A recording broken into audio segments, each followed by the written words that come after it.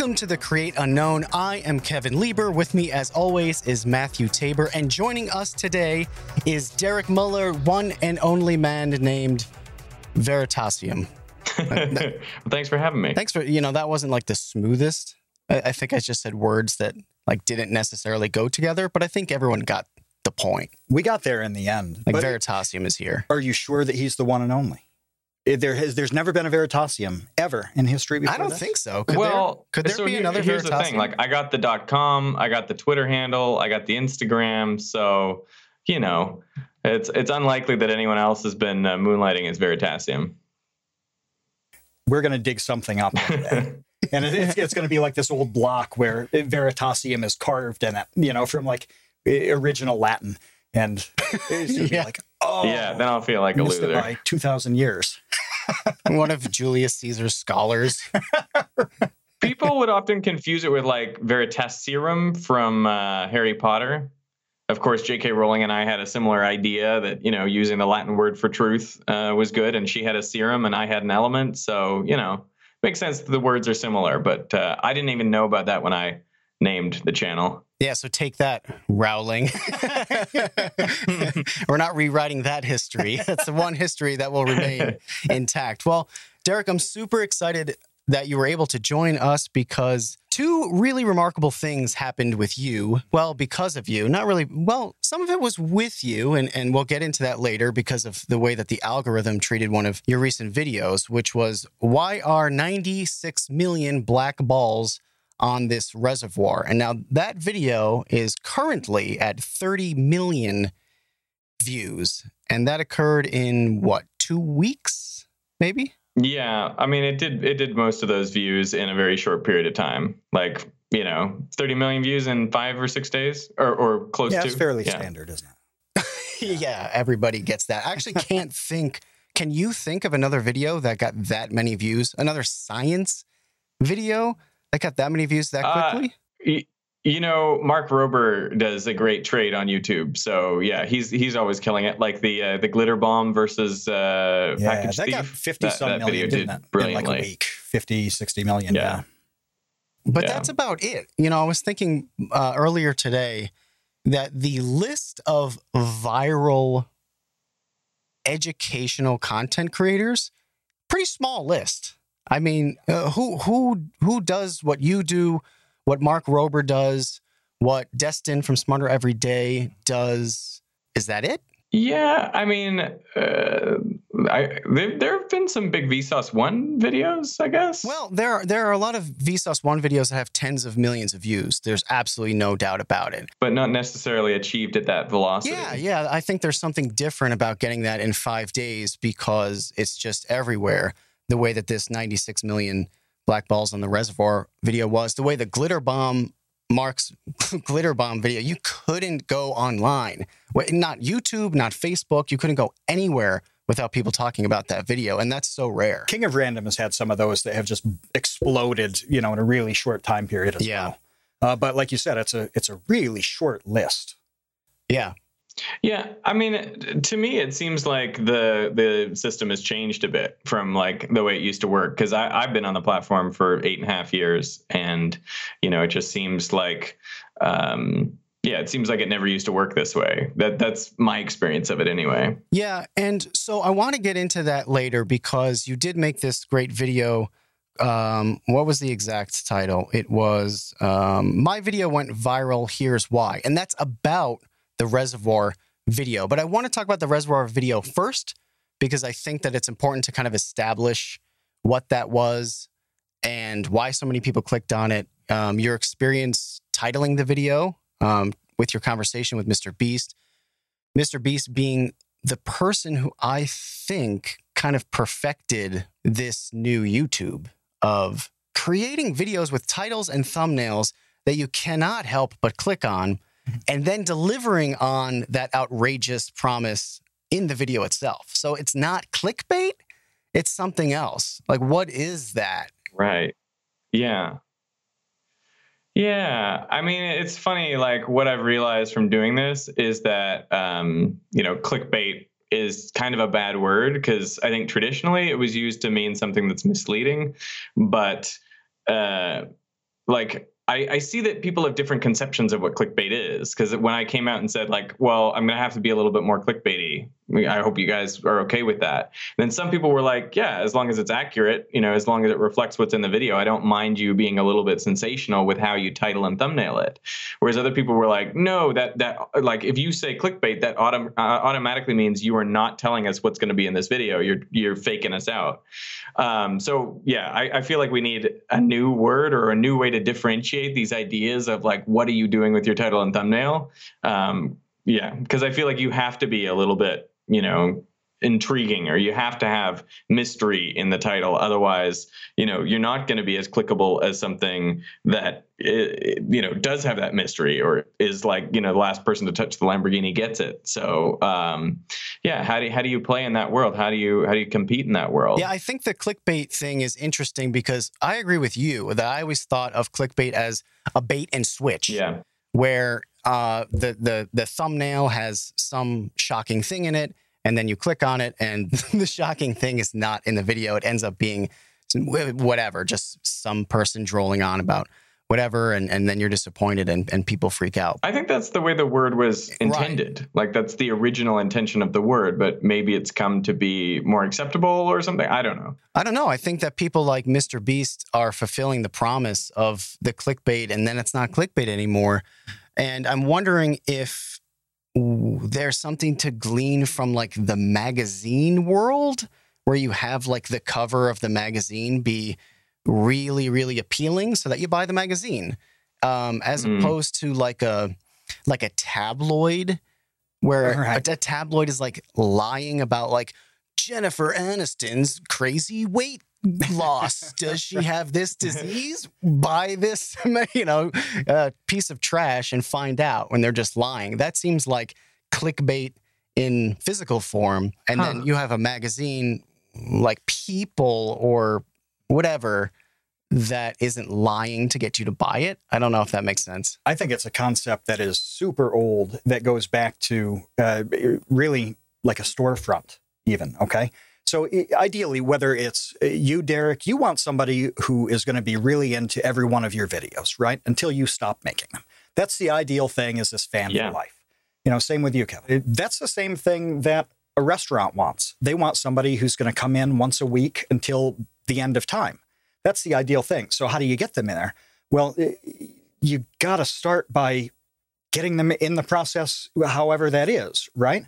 Getting them in the door. You got to get them in the door. Yeah. And for you guys, it happens to be done with a click.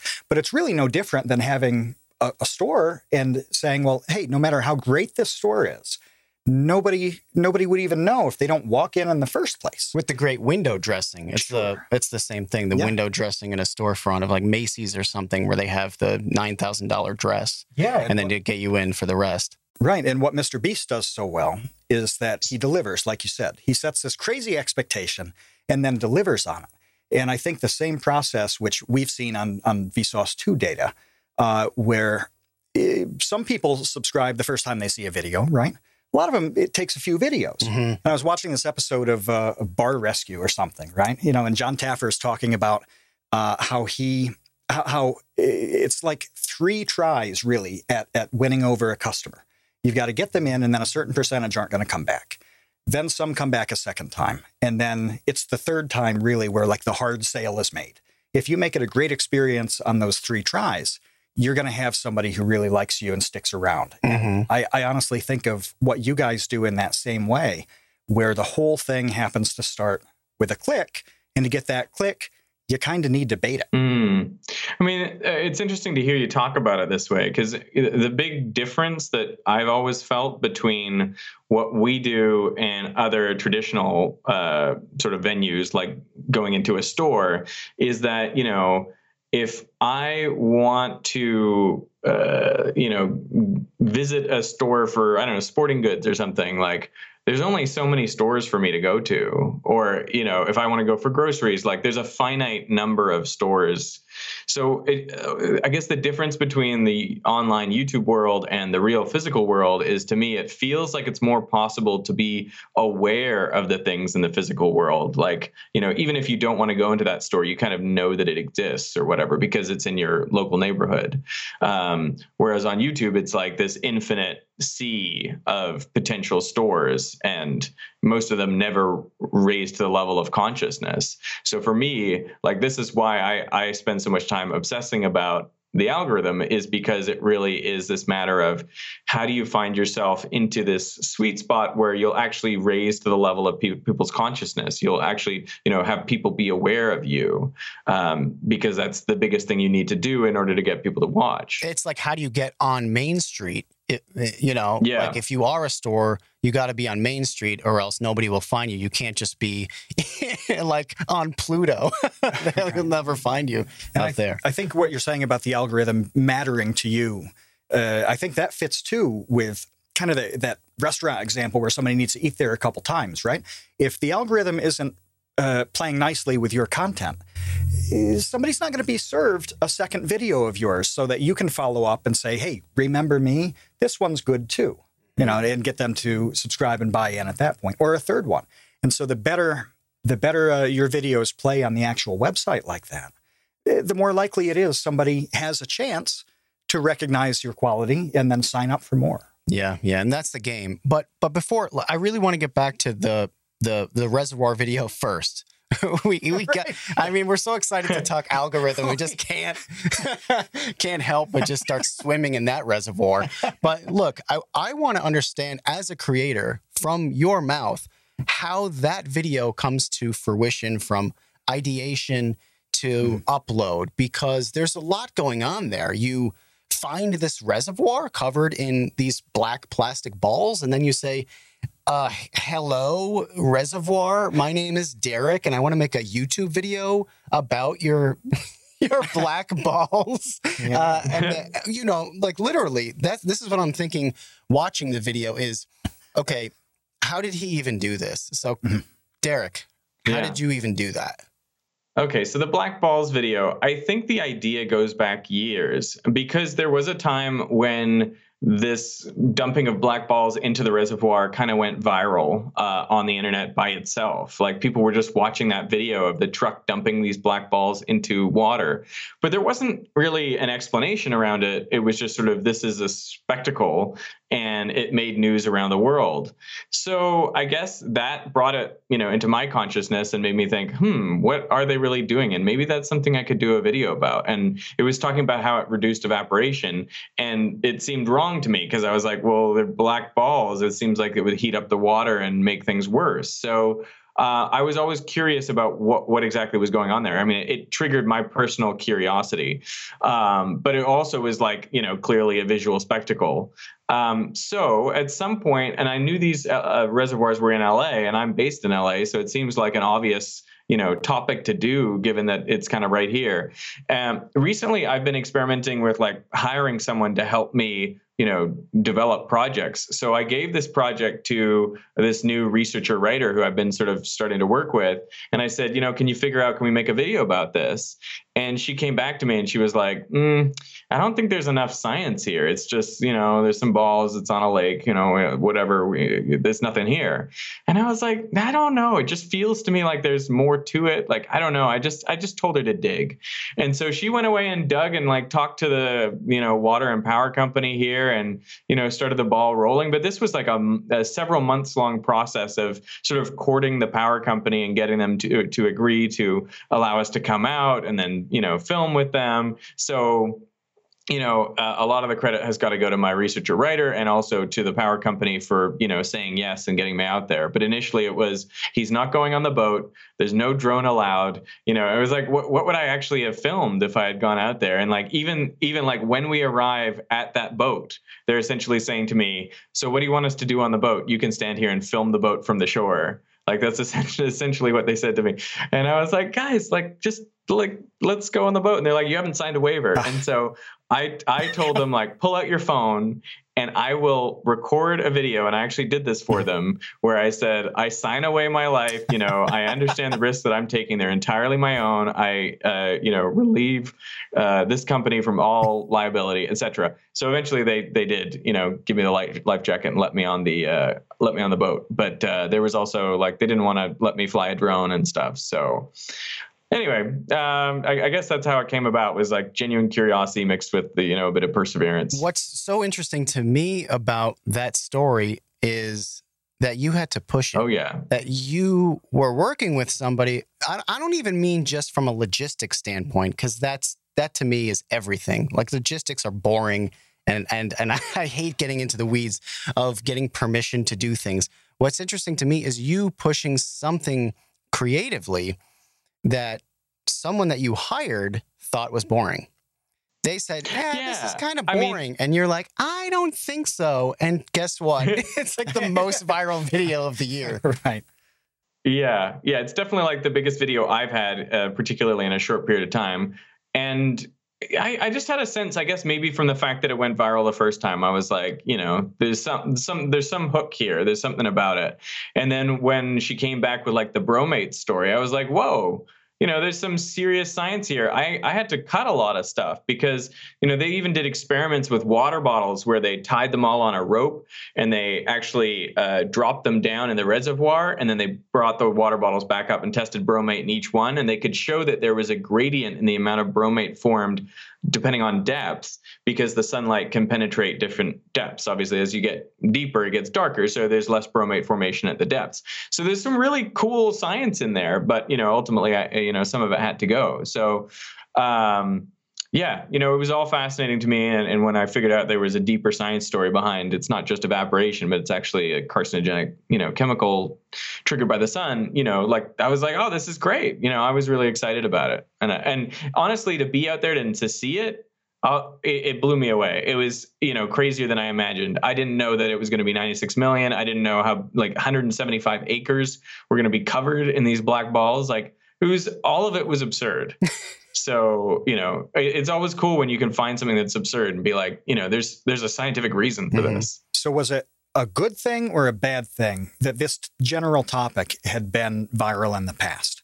Because we've talked about different ideas at different times where something was a big thing 5 years ago, or somebody's made a great video on it that was huge. And even if something's been done, you can put your own spin on it. But was that a credit to the idea? Did that affect you wanting to go forward with it? Or, you know, I'm confused about whether like pre-virality is an asset or a hindrance or nothing. So I think it can be helpful. It's funny because like if someone's done an amazing video about a topic, like if there was the definitive shade ball video that existed, then I probably wouldn't have done the idea. So it was really about like, has the real story of these things been told? And I think in the case of the shade balls, you can reasonably make the argument like, no one had really dug into the science or really explained it in a way that went to the real reason for it. So yeah, so I guess it's a mixed blessing, and you have to make that call of like, has this been done to death or has this been done in the best way? And if it has, like, I probably won't touch it. But if there's something there that I'm like, no, everyone's missing the real point, then there's a real opening there. And the pre-virality is like, it's a sign that this is sort of a sticky idea that, you know, people are interested in. So if there's a Vsauce 2 Shade Balls video in 2024, it had better be something fantastically new or like invalidating yours, right? You can't exactly. Yeah, invalidating mine would be the perfect thing. Write that down. Yes. Okay. Invalidate Derek in 10 years. Destroy Derek's career in 2024. Hey, this episode is sponsored by Skillshare, and we love Skillshare. It's really a great fit for the Create Unknown. So much so that Matt literally has a personal story in which Skillshare just recently kind of saved him from a project. Isn't that right? Why don't you explain?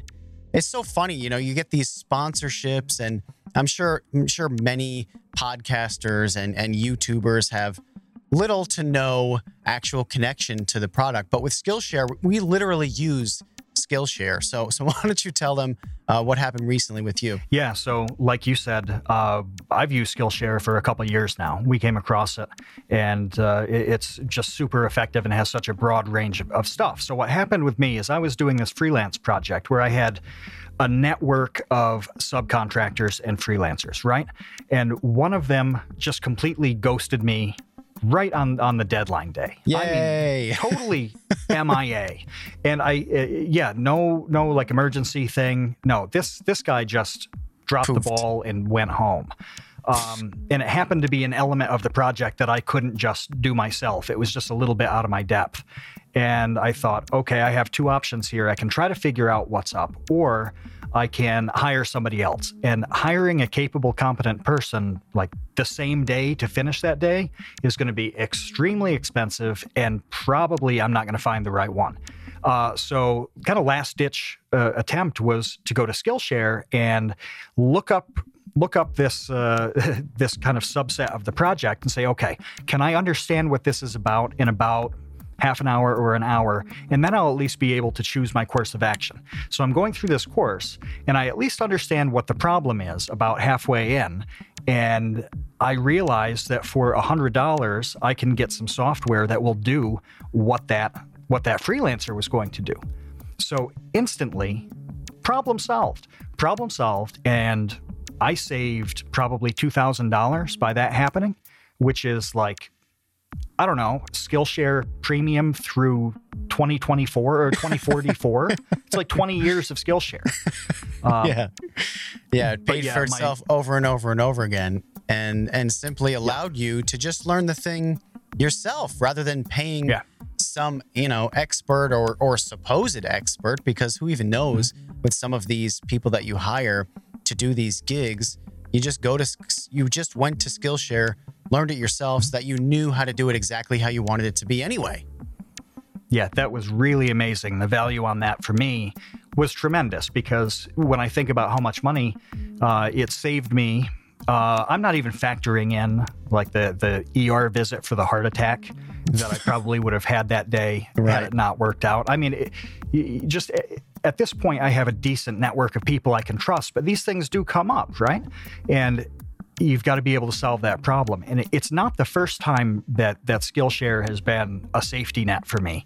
It's certainly the biggest time that it has. I've never had like a massive savings, like save the day situation the way I did on this one, but I've had a whole lot of little ones where it's like, oh, I've got to figure out what this thing is about so that I can have a good conversation with somebody, or I have questions, but I need to know more so that I'm asking the accurate, appropriate questions. And I can pop on Skillshare, do some kind of crash course tutorial, and within an hour, pretty much every time, I have a reasonable enough understanding of what it is to be able to proceed. So this time it saved me a ton of money, massive headache, totally saved the day.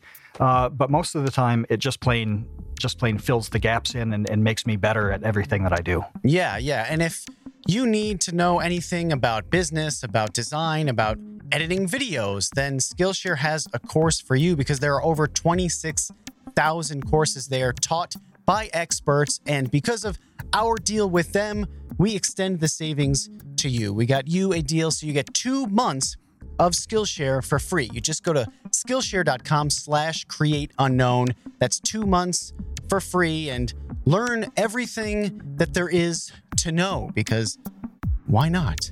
That's Skillshare.com/createunknown. Enjoy. I just want to I don't want to beat a dead horse over this, but I think it's really important for people to realize, especially creators and people interested in making YouTube, that sometimes you have to trust your instincts on something.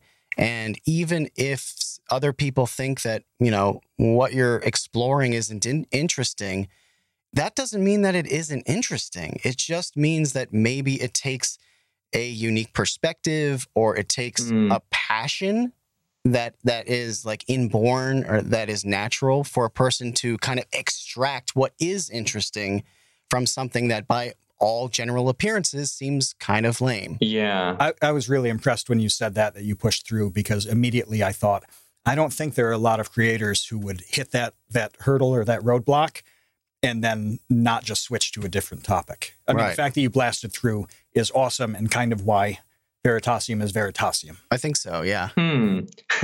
Well, thank you. I'll take the compliment.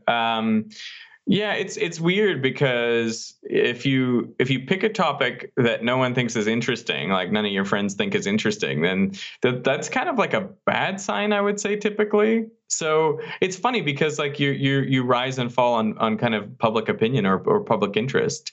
So, you know, I'd say often like the view of my friends is useful.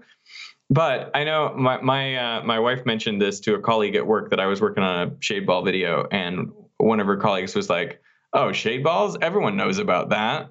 Like, why is he bothering with a video about that?" So I think you also have to be careful about being in your own little bubble or your own little silo where, you know, all your friends know a lot more or know more about a particular topic than the general public does. I was just going to say, can you imagine thinking everyone knows about shade balls?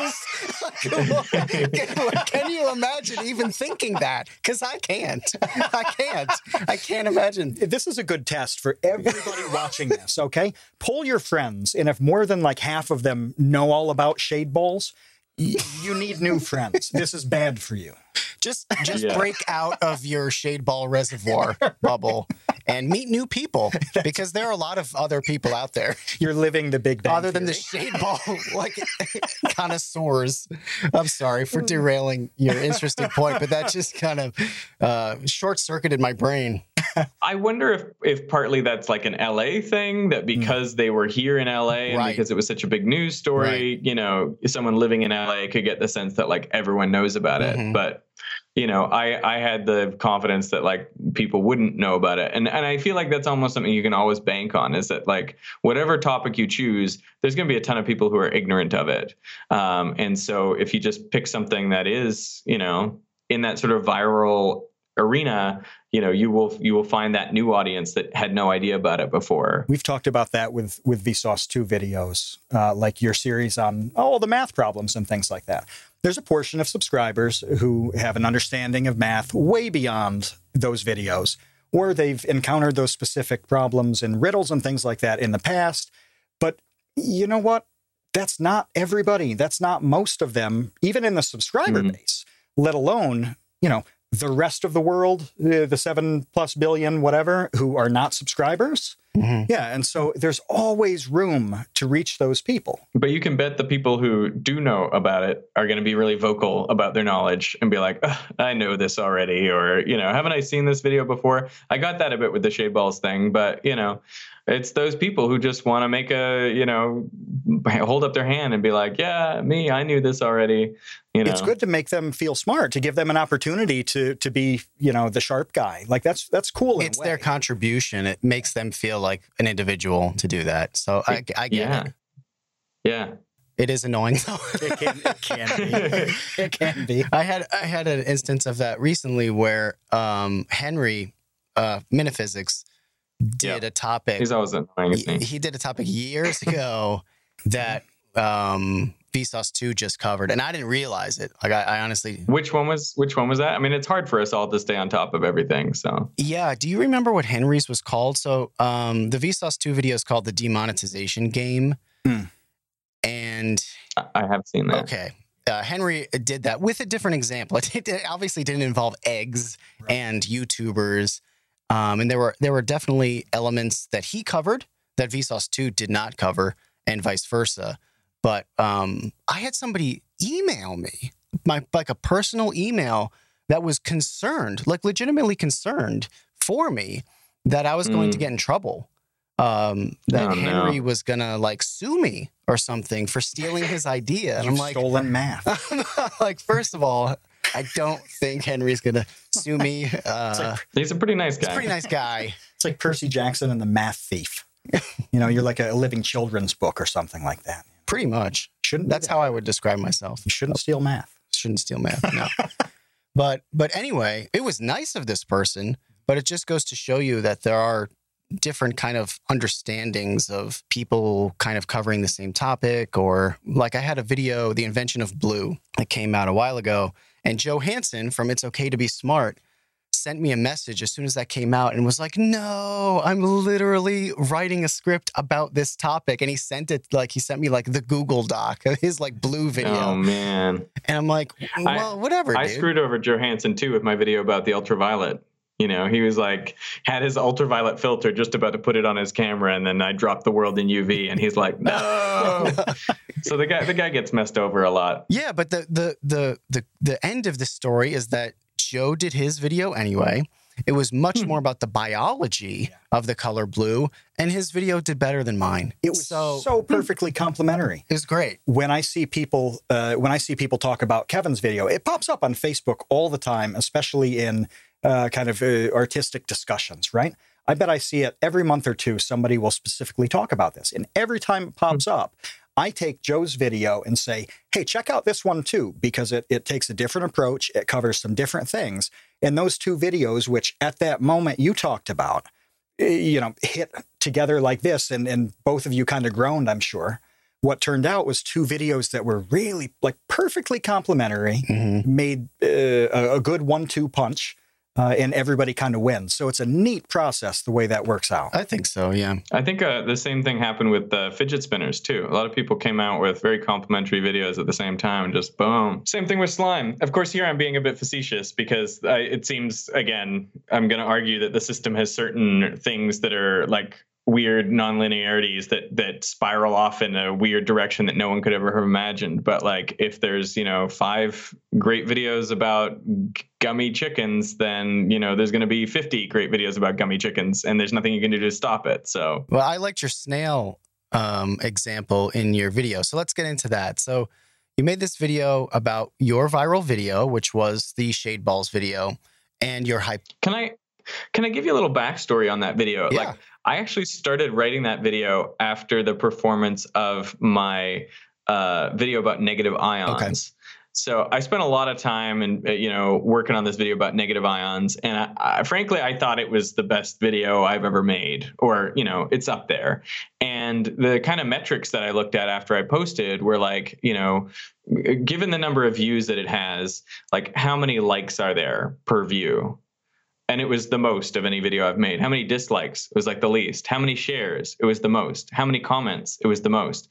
So there were all kinds of metrics looking at like how long did people watch this video? They watched it longer than any video I've ever made, like roughly double the length of the normal amount that people watch of a video of mine. So it was like all the signals I could see were saying this is an amazing video. And it didn't get that many impressions. In fact, the previous video I'd uploaded was about spinning black holes. And when I compared their first 3 days, I saw spinning black holes had 33% more impressions. So it was just getting out there and getting shown more. And so I queried YouTube, and I was like, what's going on? Like, by all the metrics I can see, this is a great video, and yet it's not getting the impressions, and it's getting fewer views as a result. And I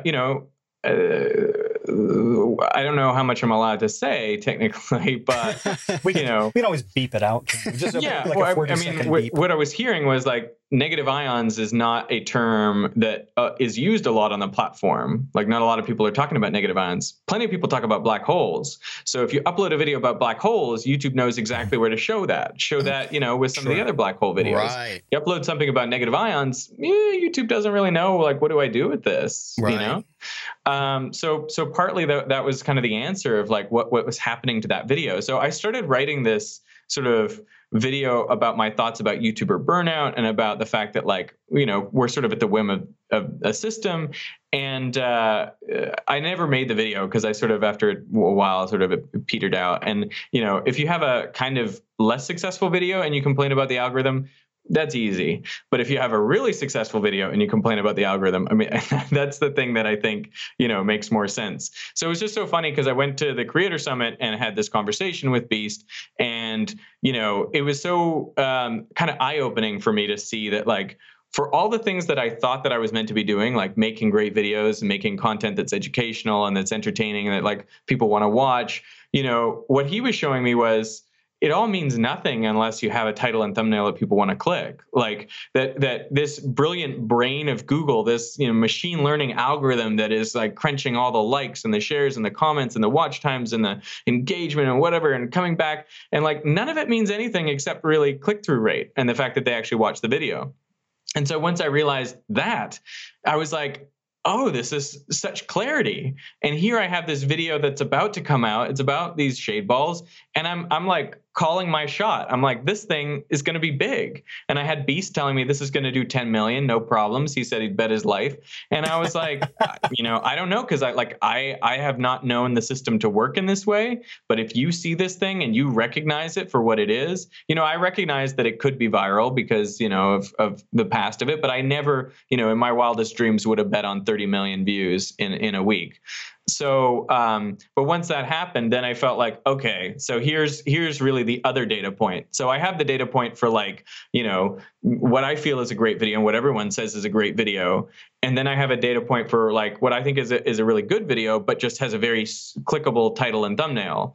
And you can see the like order of magnitude difference in how it's treated and how it's perceived and how it's viewed by people. And I thought, so now is the time for me to come out and say, like, this is what looks to be happening from my perspective and really, spell that out for everyone. Yeah. And when you said the thing about YouTube not knowing how to treat a video about negative ions, that's something that Matt and I have spent all year basically talking about with Vsauce 2, is to try to give YouTube as many signals as we can to let it know, hey, this is where, this video belongs in the ecosphere because of recommended and related. And I think that recommended and related are how people browse and use YouTube these days. It's not obviously not subscriptions like you talk about in your video. It used to be subscriptions, but that wasn't really working out too well, you said, for the overall health of YouTube. Like maybe people got bored, perhaps, with their subscriptions. So they weren't seeing new, fascinating videos. I think it is that thing that, like, it's a good question. Sort of what would be the ideal sort of distribution of a channel's views? Like one way to have a channel get views would be like every subscriber watches every video. So basically you always have like view number equals sub number and it's constant over time. Like obviously that's ridiculous. And is not the ideal. The other extreme would be that like there's some videos you have that do 100 million because YouTube shows it to everyone and everyone wants to see that video, and another video you upload gets 2 views because YouTube's like, you know what, this is not a killer, and they just shrink it to nothing. So that's the kind of thought experiment that I always go through, is like, what is the right distribution? What is the right variance that a channel should have between its sort of most viewed video and its least viewed video and its average video? And I think what I've seen during my time on the site is definitely it's gone more from the sort of consistent model to one where you can get these wild fluctuations depending on what each topic is. And I think for YouTube as a whole, that works out as a better system, like a system that gets people watching more overall minutes on the site and maybe coming back to YouTube more. And I think ultimately that's what YouTube is optimizing for. And so that's the sort of decision they've made and the way the system is working now. This episode is sponsored by Audible. Thank you to them for helping support the Create Unknown. If you want to support your own brain, then you need to sign up for Audible, because Audible members can choose 3 titles every month, 1 audiobook and 2 Audible originals that you cannot get absolutely anywhere else. That's what originals mean. And you also get unlimited access to more than 100 audio-guided meditation and fitness programs, along with free access to top newspapers delivered daily to the Audible app. And really, the whole thing is very easy. You get free exchanges, you can listen on any app, and you can keep your library forever and ever and ever, even if you cancel. I recommend that you check out Creativity Inc. It's about Pixar from its beginning up through its huge, gigantic success, and it dives into all the ways they set up the studio to combine the creative side and the business side. It's amazing. It's really what we love to do here at The Create Unknown. So go listen to that. Start listening with a 30-day Audible trial, and your first audiobook plus 2 Audible originals are free. Just check out audible.com/thecreateunknown or text the create unknown, one word, no spaces, to 500-500. That's audible.com/thecreateunknown or text the create unknown, one word, no spaces, to 500-500, and start listening today. And help support the show, help support your brain, help support everything you've ever loved. That's a little dramatic, but I mean, you get the hint. So are they trying to make a greatest hits album of YouTube, basically? I guess, yeah. Where it's like, this is Derek's, smash hit. Yeah, this is a lot Kevin's of people want to listen to the single. They want to listen to Despacito, but they don't know any other songs by the guy. So, right. Right. Shade Balls is your Despacito is what we just figured out. I think that's right. But it seems like that's what you're inferring. That might be like, we just need to have the singles, and then I don't know what you call the rest, all the B-sides. Yeah. For the subscribers. The filler on the album. Yeah. It's sort of like a radio station, right? Where they're going to play the hits, the classic, the new, whatever it is, rather than like chunking down an album over the course of an hour. Some people are going to be really into that. And they do that on certain programming. But most of the time, you're probably going to spend the most time listening to the station if it's one-offs, right? Mm-hmm. A big circular... The big smash, the top 40. Top 40, yeah.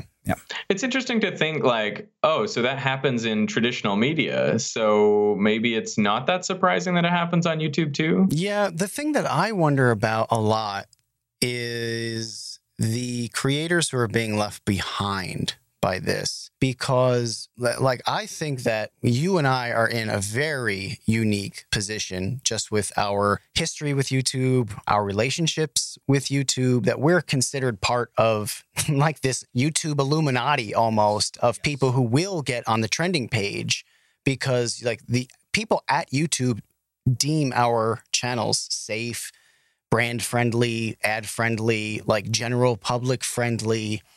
And for now, yeah, until I start just going off the rails. But I wonder, so you make this analogy of the iceberg, which I think is a very, very fitting one. And I think that we are at the visible end of the iceberg. We're above the surface of the water. But everybody else who's below it, how in the world do they break through? Yeah. And get above the surface? So my thoughts on this are kind of twofold. One is, I totally agree with you that we are in this really privileged position of having visibility. The other thing is, the way the system is working today, I think, is both helpful for smaller creators and also unhelpful. It's helpful in this way. What I've seen YouTube do more recently is, if you have a super clickable video, like your click-through rate is 10% or 20%, it doesn't matter anymore if your channel is really small. In the old days, if you had 10,000 subs, you'd sort of have a bit of a cap on you, like you couldn't really blow up. But these days, if you have a small number of subs, but you post a super clickable video, then YouTube will keep growing it and growing it and growing it, because really that CTR and if people watch the video for a significant length of time, really those are the things that matter. And so it's possible as a smaller creator to just blow up. On the other hand, if you are a creator that does not make super clickable videos and you're small, you're sort of worse off than ever, because it seems harder to grow those sort of small, steady audiences than it used to be 5 years ago. So easier, I would say, to go viral if you're going to be super clickable, but harder if you're just trying to do a little bit more like what I did, which was sort of grow slowly and, build this audience along with me that came along for me maybe as much as the content, or, along with the content. So yeah, I sort of mixed thoughts about what it's like to be a small creator these days. So it makes me wonder, and this is something also that you kind of bring up towards the end of the video about your hypothesis on the algorithm, is, are we in the end game of what YouTube is, and the type of content that surfaces and the type of content that doesn't? it's evolved so many times over the years, naturally, obviously, as any platform would, especially one as popular as YouTube. But where does it go from here without any sort of like really revolutionary platform changes? What are your thoughts on that? Because I don't know. It seems to me, so I avoided using this term, the medium is the message, in the video, but it's sort of what I was skating around. So this phrase comes from a media theorist in the 1970s, Marshall McLuhan, came up with this term, the medium is the message. And I feel like it's so totally misunderstood. And I still don't know that I understand it. But my impression of what he actually meant by that, I mean, if you take it at face value, you're like, medium is the message. Okay, so TV is the message. So film is the message, not like what film I'm watching or what TV I'm watching. It sounds crazy. But if you look into the way he was actually using these words, he was using the word medium to mean any technology. So in that way, like a whiteboard could be a medium, or even a light bulb or a car. Like all of these things to Marshall McLuhan were mediums. And in terms of message, what he was saying was, not the content of that medium, essentially, but like the effect of that medium. So essentially what he was saying by saying the medium is the message was he was saying the technology is the effect, or the technology is the thing that is grossly determining the effect. So I think a great example is like cars being a medium and Los Angeles being the effect. Once we had cars, you think, what does that give people? You think that the message is, freedom and individual, ability to go wherever you want, whenever you want. But the real effect is the creation of a city like Los Angeles, which gives everyone nice big yards and stuff like that, but also creates urban sprawl for incredible distances, creates tons of smog, creates all sorts of respiratory tract problems, creates traffic and depression and these long commute times. So it's like all these things, like that is the message. That is the message of a car. The message of a car isn't freedom like you thought it was. Anyway, so, I think about applying this to YouTube. Like if the algorithm works in a particular way, what is the message of this site? And it seems to me like the message of the site is shifting more towards super clickable viral content. And it's not as much a place where like education or science rises to the top as much as it used to. And I think YouTube would argue like they've done that move for a reason, and because it is better for the site or because they think it's better for viewers. I mean, it's really tough to measure those things. But that definitely seems to be the way it's going. I think about all these different platforms like Reddit or Instagram or Pinterest, like Twitter. They each have a particular way of distributing content. And because of the way the content is distributed, a certain kind of content becomes the sort of core of the platform, or like the soul of the platform, which then determines who's on it, right? Like the audiences of Reddit and Pinterest are not hugely overlapping because, the different ways that you share content and the different types of content that get shared determine who the audience is. So these are the big questions that like I'm left with is like, what is YouTube becoming? What will it be known for? What will its character be? What will its soul be? And therefore, who will be drawn to it? And which creators will be able to, really reach that audience? It's like the biggest existential question for me. Yeah. I mean, what do you think? I think there's a great opportunity now in this confusion to kind of segment what you do with the community that you're building. And when you talk about the medium being the message and using examples like that, Discord has come up as a fantastic example of that with guys like Quackity Carson, people who have taken this little piece of technology and done something with it that YouTube can't do. Okay. Or Twitch did that too. Twitch totally did that. Did something that YouTube couldn't do, and now it's this massive thing. Yeah, and we're doing it with the Create Unknown. We have, on our Discord server, and if you're watching this and you're not in it, rectify that mistake in your life. Okay, it's a must join. But no, we get to interact with a group of people in a way that we can't elsewhere, and that's awesome. Certainly not on YouTube. Certainly Oh not my on YouTube. gosh. No, and we get to know them. We get to check in with them and listen to their feedback, and that's amazing. And that's not on YouTube, right? So we have this thing that's on every podcast app, and you know, a lot of people listen on their phones. It's also on YouTube. And then we have this other thing where we can interact in a different way and pull different value out of that and give different value out of that. That kind of didn't exist 6-7 years ago in that way. But as everything you said with kind of how YouTube is existing at this point, there are a lot of opportunities opening up to work those other little things in and really customize the way you build and deal with your audience in a way that everybody really likes. You do have to go elsewhere, though, to kind of scratch the different itches that you have. I mean, I know for me personally, I love Twitter. Twitter is fantastic to me. It's my favorite social media platform to be a part of, to scroll through, to add to, because you can just share ideas. And I'm just a person who likes ideas. That's what I like more than anything else. You know, when I got into making YouTube videos, it was to share ideas. And I love the ability to do that in video form because you get to edit what the thing looks like. You get to shoot what the thing looks like. You get to say things and show things, which is a big deal. I mean, before YouTube, it was really hard to, unless you're in person, to communicate to somebody else as well as you can now on YouTube. But like you said, what it's become now, it has definitely kind of funneled what that communication is for me in order to reach the most amount of people that I can. Whereas on Twitter, I feel a lot less pressure. I feel a lot more open creatively. I was talking to Michael from Vsauce the other day about Twitter, and he was just laughing about the fact that he tweeted the word loaf. Yes. And that's it. Just LOAF, just loaf, and just hit send or whatever.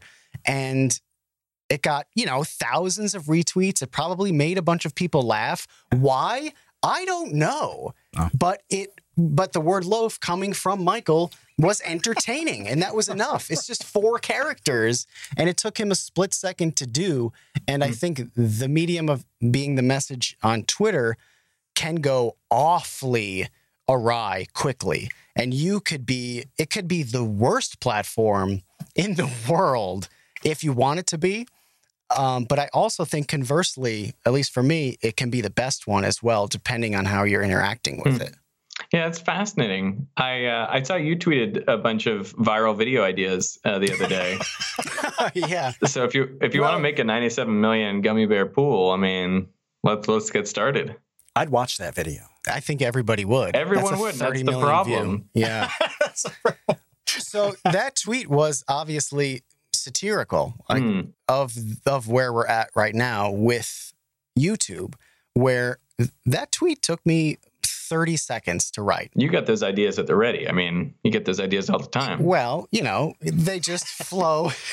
When I read a swimming pool filled with rusty forks and knives, I looked at that and I thought very deeply about this, and it took him all day. No. So I was wrong then? No. Here was the thought process. Well, first of all, I think pool videos and like filling pools with things that shouldn't be in pools is just such low-hanging fruit for people to click on. So that was where the tweet started, was like, okay, like these ridiculous pool videos are just so easy to come up with, filling a pool with whatever. So that was the genesis of the tweet. And then the knife thing was I just did pool of knives because I wanted to come up with something as dangerous as possible. And then I did add rusty because I thought, you know what? Why not make these knives rusty so you get chopped to bits and tetanus on top of it? I was going to say, this is a perfect science video about tetanus, right? Like you can teach people all about that. So I think that's a smart idea. Now, full disclosure, I am tentatively planning a pool video. So I'm gonna let you in on it right now. And I'm not actually being facetious. I am planning this right now. We'll see we get whether to it know comes what's in to it? fruition or not. But I have a pool video in the works, because can't beat them, join them. So I think we've got to know what's in it. you want to know what's in the pool? We need a hint because you can't When is this reveal. podcast going out? Thursday, a week from today. Week from Okay, today? I can't reveal. I can't reveal because it'll be too soon. Okay. Is it like a what state is it? Can I? like, because I was to say, is it a solid or liquid? Yeah, it's a pool filled with bricks. No, but like, Pool of bricks. I think that's just called bricks. That's just a patio, right? But is there some kind of hint? Can I? I'll tell you that it'll be mostly filled with water. So mostly. Okay. Yeah. Well, I'm mostly filled on the with top water. will be shade balls. No.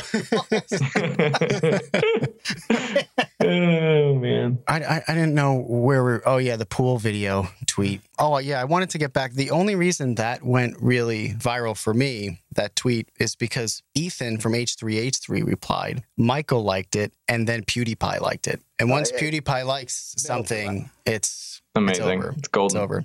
As somebody who's on the outside, I'm going to bring this back. As somebody who's on the outside of what you guys do, I really love YouTube's limitations because it is forcing you guys to do things on these other platforms. So what I see of Kevin on Twitter is completely different than what I see from Kevin on Vsauce 2. That's awesome to me. I really like being able to see that depth and the different sides, and I'm seeing this with pretty much everybody I subscribe to and like. So as more on the viewer side, it's awesome. I'm sure it's frustrating. It's hard to know what the right move is, what the next thing to do is, where to concentrate your efforts. But for the rest of us, we simply get to see more of the people we like, the creativity, the genius, whoever it is. It's awesome. As long as they're doing it properly, in my estimation, because sometimes there are people who I really like on one platform, and then I follow them on another platform, and then I unfollow them on that platform because I'm like, you know what? I didn't sign up for this. This is maybe too much information about you that I don't think I really needed. I got to say, like, for me personally, I find it hard to be on other social media platforms. Yeah, I made a video on my second channel called Anti-Social Media, which is essentially, I struggle to want to spend a lot of time there. Twitter, Instagram, Facebook, like for most of them, I'm just like not really there. I don't know what it is about me personally, but I just, and partly it's since having kids. It's like I want to spend time with my kids, and like if I have pictures to share, they have my kids in them, and I don't really want to share those. So I don't know. I just like, and pithy one-liners for Twitter, or any like comments on Twitter. I don't know. Like partly I feel like shouting into a void or something. So, and I just don't necessarily want to do that. So it's funny. I think everyone has like an app maybe that feels like most at home for them. And for me, I feel most at home on YouTube, or, at least that's where I have felt at home. But yeah, I find other social media tough. I could see that, especially on the education side, because I do find it tough. So I have two Twitters. I have my personal Twitter, and then I have my Vsauce 2 Twitter. And I agree with you that on the Vsauce 2 Twitter, it's harder to create content for that because it seems like there are higher expectations and people are just expecting kind of brilliance from you all the time. I don't know. Maybe that's just kind of like a self-conscious thing where I kind of self-imposed weirdness on my part. But I do find that if I'm going to channel all of my brain power into something, it's going to be on YouTube. If I'm going to make a joke about pools of knives, I'm definitely not going to do that on YouTube. It's just different. Or pools of mostly water that may contain knives. Ooh. I think that's what the video is going to be about. Mostly water, but a spattering of knives just to mix it up. Hence why they're rusty. Yeah. So before we wrap up, on the Create Unknown, we love to display the creativity of our guests. And we do that by asking a random question that has no answer, that you haven't heard before, that you just have to make up on the spot. There is no right answer. There's no wrong answer. There's just your answer. So the question that I have for you, Derek, of Veritasium fame, is to please invent a new element and tell us anything about it. You know, who discovered it, what its unique properties are, perhaps what it's useful for, what it's not useful for. But Veritasium, tell us about this new element. An invented element. Well, can I tell you about the element of truth? Or does it have to be newer than that? It's all up to you. This is your time to shine. It's your stage. It's your ball. It's in your court. I mean, this is in some ways an easy question for me because I've thought a lot about an invented element. Like my life is an invented element. The element Veritasium. Like, what does it mean to be an element of truth? Man, if I try to think of this as a physical element, it's very difficult because physical elements have certain reactivities with other things. I mean, when I think about what Veritasium must be as an element, it has to be something more like the Higgs boson, something that permeates all matter and is not just one kind of thing, but in fact interacts with everything. A lot of people with the whole like Veritasium thing get into this whole like you can tie yourself in knots if you try to think about truth too much, you know, like, oh, what really is truth? Is there any truth? Is it just like the things that you believe? Is that it? But like the very core of my being is this sense that like we are all better off when we search for the truth, when we know the truth, and when we act based on things that are actually true rather than just as they appear to be or as we would like them to be. And so I guess I don't know if this is an element, but like it's an element of your life. The element of your life is to not let yourself fool yourself and to keep battling for truth, because I have this deep-seated conviction that the truth is knowable. You can find it and figure it out. Science is often the best way to get there. And then once you're there, you make better life choices and everything turns out better because you're acting on reality as opposed to, you know, appearances or the way you'd like things to be.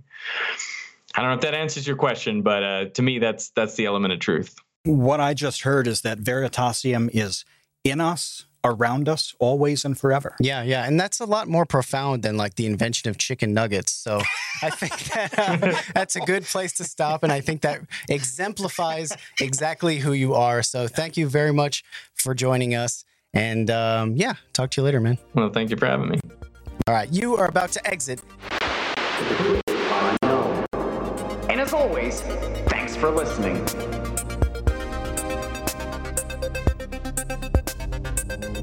This episode is brought to you by Rode Microphones. Their awesome mics deliver the sweet sounds of our vocal reverberations directly to your ear holes. If you want to use the audio equipment that we do, go to Rode.com. That's RODE.com and start sounding amazing. Special thanks to Derek Muller, aka Veritasium. Go check him out on YouTube. He makes some of the greatest science videos that you will ever watch. Literally, that is not an exaggeration. That's just truth. It's the element of truth that is Veritasium. We've got more info down in the show notes. Thanks for listening to The Create Unknown. If you like what you heard, please leave us a review on Apple Podcasts and Podchaser. Also, please say hi to us in our Discord or on Twitter at Create Unknown. Subscribe to The Create Unknown for free on Apple Podcasts, Google Podcasts, Spotify, or your favorite podcast app.